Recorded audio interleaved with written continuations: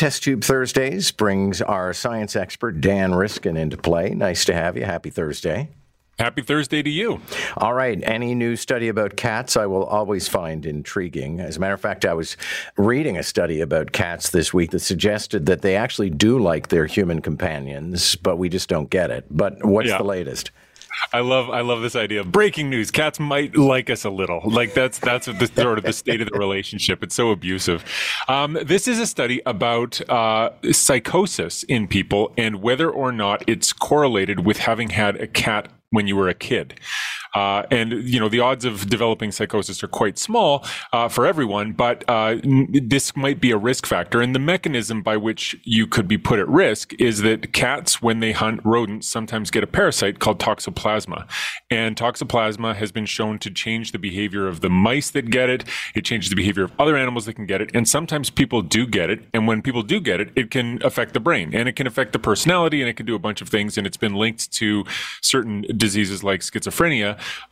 Not a pure cause and effect, simple one-to-one relationship, not that all schizophrenia cases are caused by this parasite, but that having the parasite puts you at increased risk of schizophrenia, I think has got pretty good support right now. So if people had cats when they were kids, does that mean that they have psychosis now? So this is a study out of Montreal. It's a McGill study, but they went to downtown Montreal and got 2,000 or so adults and had them fill out a questionnaire about their mental health experiences as adults and about what their childhood was like and whether they bumped their head and some other things, and also did they have a cat, and was that cat allowed to go outside?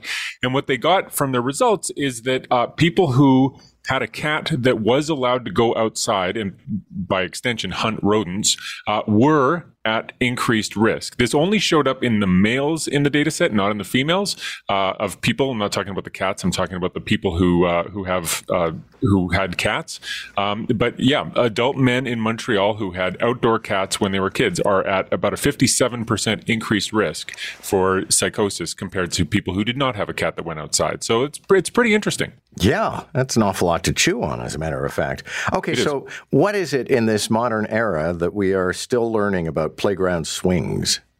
Because scientists have fun. So I love this because I spent, when I was doing my PhD, I worked with a bunch of engineers and I was interested in how bats crawl. And so, of course, that's very important. But what they were studying was silly. They were doing how people walk, right? And so they had these robots that could walk down a ramp and they were constantly turning them into point masses and making these mathematical models. And so when I saw this study, I smiled because it reminded me of these lovable buffoons who want to study the most basic things, but find things when they look at it. And so this is the physics of how you swing on a swing, which my kids are now at an age where they don't go for the swing set as often now, but I've spent a lot of time standing behind a swing, pushing or not pushing, and fighting with my kids over whether they need pushes or whether they can do it themselves. This is the physics of how you make the swing go yourself. And what they found from their mathematical models and from experiments with people is that the optimal strategy is when you're starting out, you do that lean back move at the bottom of the swing. I mean, when you're really starting, you really have no choice but to do it at the very bottom of the swing because you're not moving yet. So you do that to get the pump starting. And then as you have a very small amplitude swing happening, the optimal time to assume that position is at the bottom of the swing. But once you start to get a little momentum, the optimal time to do that move shifts backwards to the point that once you've got a really good swing going, the best time to be extending your legs and leaning back is when you're all the way back on the swing. And, you know, anybody who's gone on a swing or had a kid go on a swing in front of them knows that this is what people instinctively do. But here they showed mathematically that humans have a good intuition for exactly how they should do it perfectly, and that they probably couldn't improve if they tried.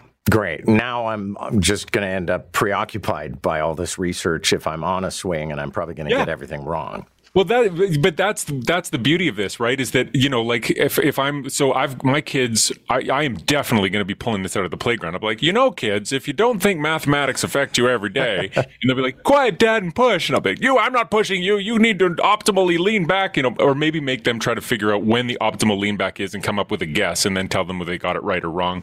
There are lots of ways to play with this and try to get my kids hooked on physics, if not just hooked on playground equipment.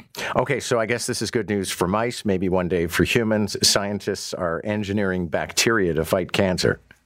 This is very cool. So there's a lot of attention that's gone into the gut microbiome of people, that if you have a healthy gut microbiome, the bacteria that live in your gut, if they're doing well and you have a good population, you're going to have better overall health. And this has been shown in a bunch of different ways. But we also have bacteria that live on the outside of our bodies, on our skin.